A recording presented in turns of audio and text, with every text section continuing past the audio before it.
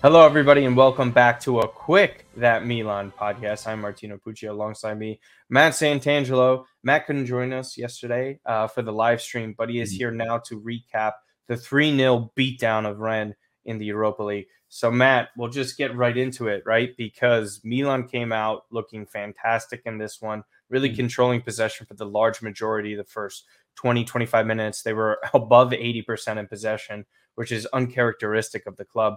And then Loftus-Cheek gets on the score sheet to start. So just take me through what you saw in that first half of how well they were playing and how it transpired into a 3-0 win. They started real well.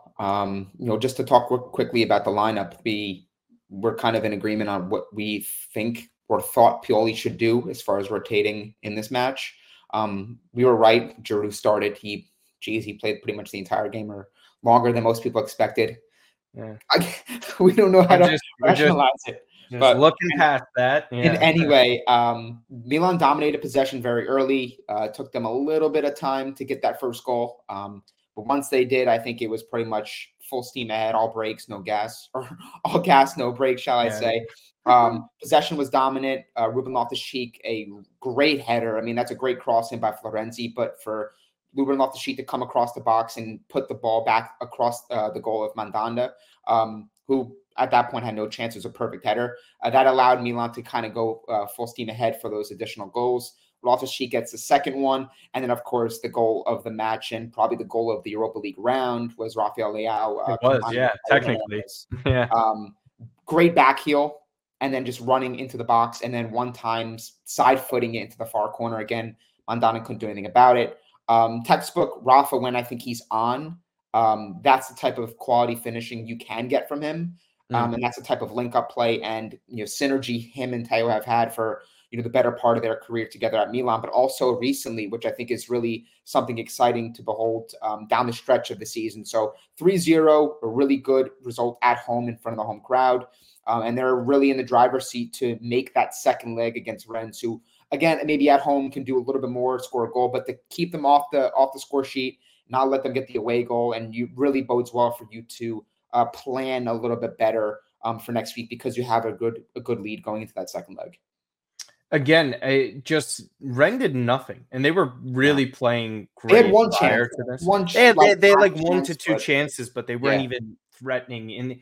In the case of what you mean by chance, what you really mean is like they had an opportunity to get at least a shot on goal, to get that, but the shots were terrible. Skying them over the crossbar or just not even getting near the target. Magnan had a very easy job there.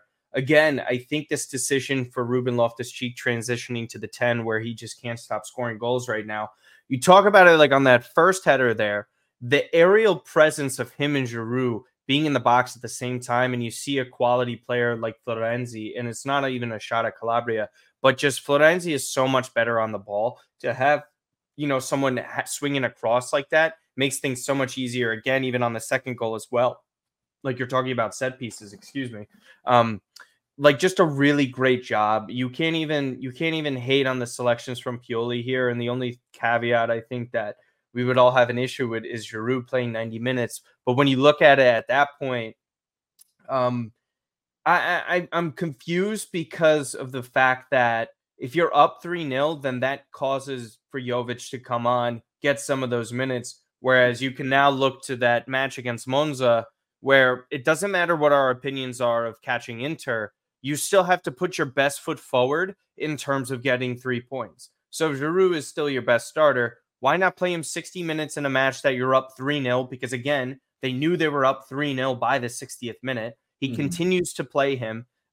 Risking injury, it's definitely scary. This is where Pioli loses me a lot of the time, is just decisions like this. But honestly, I have nothing bad to say about how he handled this, the substitutes that came on in this one as well.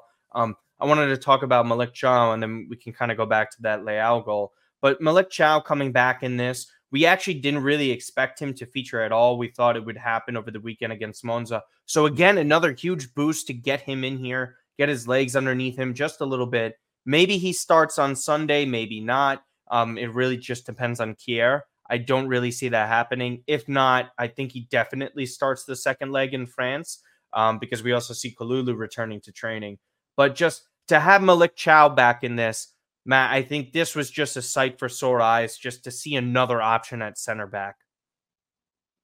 Just seeing him on the field was refreshing. I mean, in really, low stress, low intense, situation in minutes. I think it was important just to get the feet back underneath them, get into real gameplay. We all know, in just general competition, you don't have to be a professional to know that, yes, when you're training, you want to train hard, but there's a different level to it when you go into a game, especially a European game, which, obviously, despite it being the Europa League, it's still good competition, and it's still something that Milan needs to, take seriously. So for him to get on the field, there were a couple moments in the match where you can see, again, just visibly a little bit slow to get to a certain spot or to contest across. There was one towards like the very end of the game, but probably Rennes' last cross into the box where he was just a little bit slow to kind of keep up, but it was no issue for the defense, no issue for Magnon, and it was a non-issue in general. So great to see him on the field. I do want to,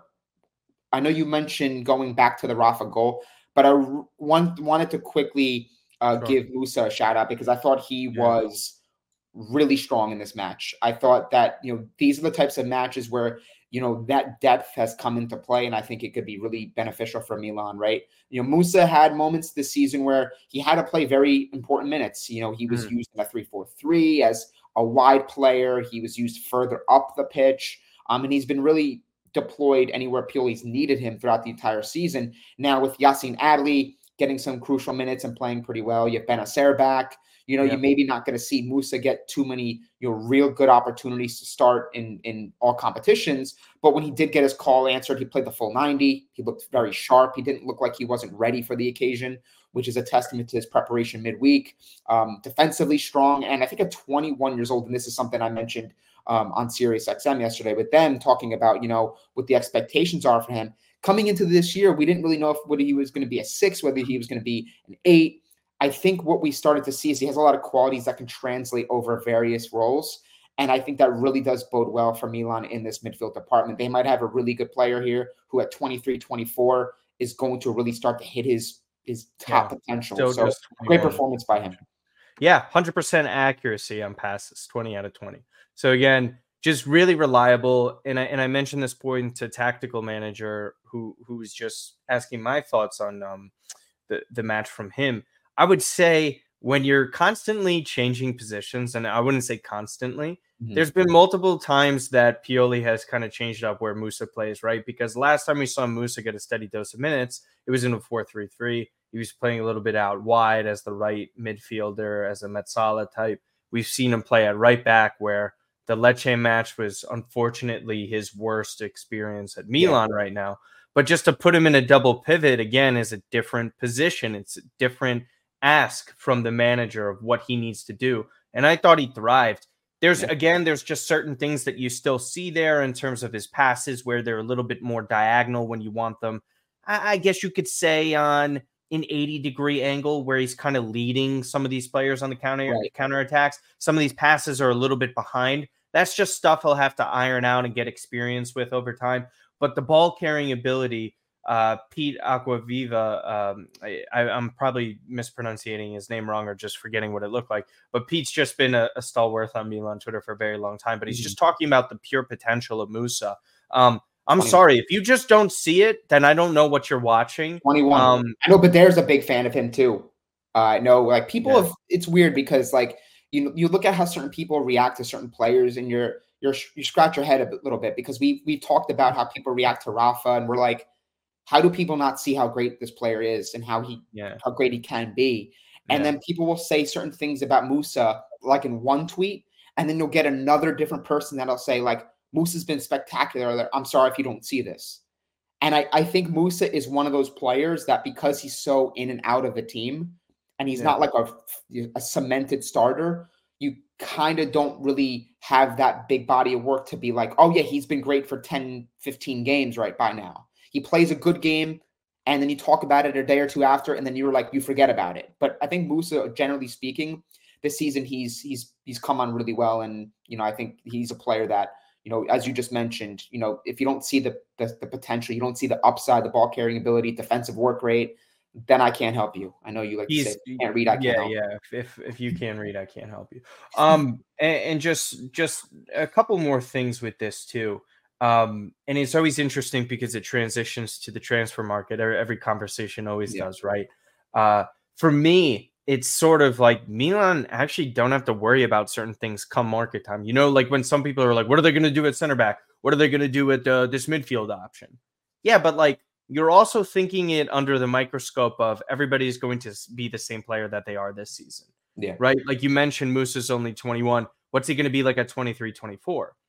We're going to Look have at Tonali Musa year at one. 22 next year, right? Look We're at also Tonali talking year one. about him playing in a huge international tournament this coming Yeah. summer in Copa America. That's a big deal for player growth. I just think that, and what my next point was, is Matteo Gabbia. Like, my goodness, like what do Milan really have to worry about? And I understand they probably want to get a left-footed center back. Maybe that's Pierre Kalulu that gets more burn there, or Buongiorno, who's obviously been someone that they've been linked to. But as far as things go in terms of replacing Simone Kjaer, we talked about it last episode. Gabbia shifts up further along the pipeline, and then a Giancarlo Simic probably replaces where Gabbia is in the pecking order now, or he gets loaned out. I think there's so many more versatile options for Milan to kind of work with in the coming windows, and that's why I think they're going to spend big on a couple of players, because Milan don't have as many holes depth-wise as some might like to believe. So again, that's just really just a shout out to those two and their progress, and that's something Pioli deserves credit for. As far as things go, they're very well positioned for the second leg. Again, away goals are irrelevant now, but 3-0, you go into Monza being able to rotate. It's probably going to be like a Chukwueze and Okafor to get more minutes in this. But even then, Giroud, there's no reason to start him here because we're talking about difficult matches coming up in Serie A where it's Atalanta and Lazio. You want a fresh Giroud for those, right? You don't want to put him in a tie here where it's 3-0 to Milan. Like, why are you playing him on the road in France for significant minutes, right? I maybe understand playing him a small bit of a feature because they don't have a lot of depth in terms of strikers. But what would you like to see in this second leg? I think you give Musa another start. I think Terracciano is somebody that gets in here as well. What would you like to see? Jovic starting?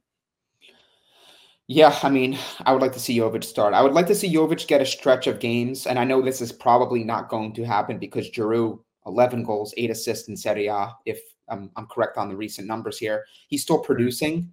So I think that there's still going to be the conversation that he's going to be the starter, in most games with the occasional burn for Jovic. But I would like to see what Jovic can do over a stretch of games, right? Let's say he was able to play, hey, Jovic, I need you to play 3 games in 11 or 12 days or 10 days, right? Let's say he was playing last week against Napoli, the Rennes game, and then Monza. And you could see what he can do when he's getting the consistent minutes because he's scoring in these like one-off games where he does play, whether it be starting or coming off the bench. Yeah. And I think as a fan and as someone who's watched Jovic, you kind of have a tale of 2 seasons here where he started off slow, didn't really look like he was offering much, and now he's scoring some pretty legitimate goals. We want to know what we have for him going into next season should Giroud walk, which based on the conversations that Furlani came out with said, like, if he wants to stay, there's a spot for him for Giroud. So I think ultimately I want to see Jovic get a string of games here where we can see what he can do over a full 90, over multiple matches, and if he can build that consistency, if he could be a consistent scorer for us, not just one who gets something out of nowhere. So that's one area. The second area, I think if you have a 3-0 lead for this game, do you give Simic that opportunity to start? And people might say, well, it's a little bit too much. I'm like, you give him a European night. You're up 3-0. Defensively, we're playing fine. Maybe you put him alongside a Kjaer or a Gabbia in a. You're saying you're not putting Chow in as a starter? Either or. I mean, I wouldn't be opposed to Malik Chow. I just don't know how ready he is to play a full 90 yet. Right? I guess, it's all contingent upon Sunday. Right. Like if he plays, 45 minutes or he plays a good amount of minutes and he's ready to go, then obviously I want to see Malik Chow. He's one of the more talented defenders we have. But I think if you're trying to give opportunity to younger players and to see what you have in them, I think this is a great opportunity in you're giving Simic that opportunity to play away, maybe play the full 90, and you can see what he can do, because that's also another thing where you want to see for next year. If you have as many internal solutions that we think we have based on the conversations we've been having lately. Yeah, and again, we're talking about a teenage center back getting experience in Europa League. That's really paramount. Same goes for Milik Chow. I know Yeah, Chow has higher standards for the talent that he is, yeah, but at the same time, like that is no easy feat to kind of yeah. pull off. Really great performance from Milan beating Rennes 3-0. Again, thanks so much for everybody for listening. Mhm. Tune into the Benjamin Sesko video, which is also going to be posted. Again, like, subscribe, comment, give us your thoughts on the match. Who you thought your man in the match was. Probably going to be Ruben Loftus-Cheek. That's what everybody said on the live stream. Again, just follow us at that Milan Pod everywhere. Follow myself at Martino Puccio. And again, Matt_Santangelo on Twitter and at AC Milan Bros as well. Thank you guys so much, and we'll see you in a few.